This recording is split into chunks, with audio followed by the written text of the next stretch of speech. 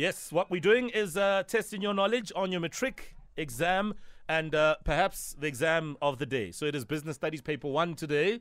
Who did this in Matric and how much do you remember? Let's go to Tertia. Tertia, good morning.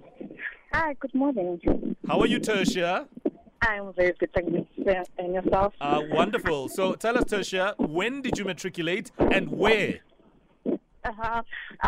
2020 in Westco High.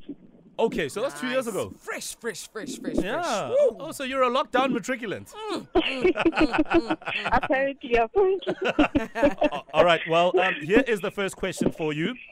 Workers are entitled to a lunch break of how many minutes after 5 continuous hours of work?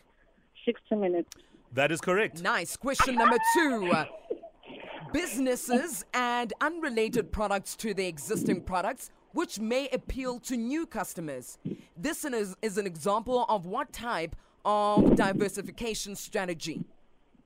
Can you please repeat the question? All right, I'll read it slower. Businesses add unrelated products to their existing products, which may appeal to new customers. This is an example of what type of diversification strategy? I like to skip that part. You're not even going to try. That's just not It's, okay? The answer is conglomerate. Oh. Yeah, I bet you didn't know that. Let's go to the last one. Now, Cosmetics Ltd. complied with which legislation by providing the same work opportunities for people who are physically challenged? Is it the Employment Equity Act or the Labor Relations Act? Labor Relations Act. You are very wrong. It is the Employment Equity Act. No. We take back the fresh. Yeah, listen, nice try, Tertia. Yeah, nice try. Did you at least make it into tertiary?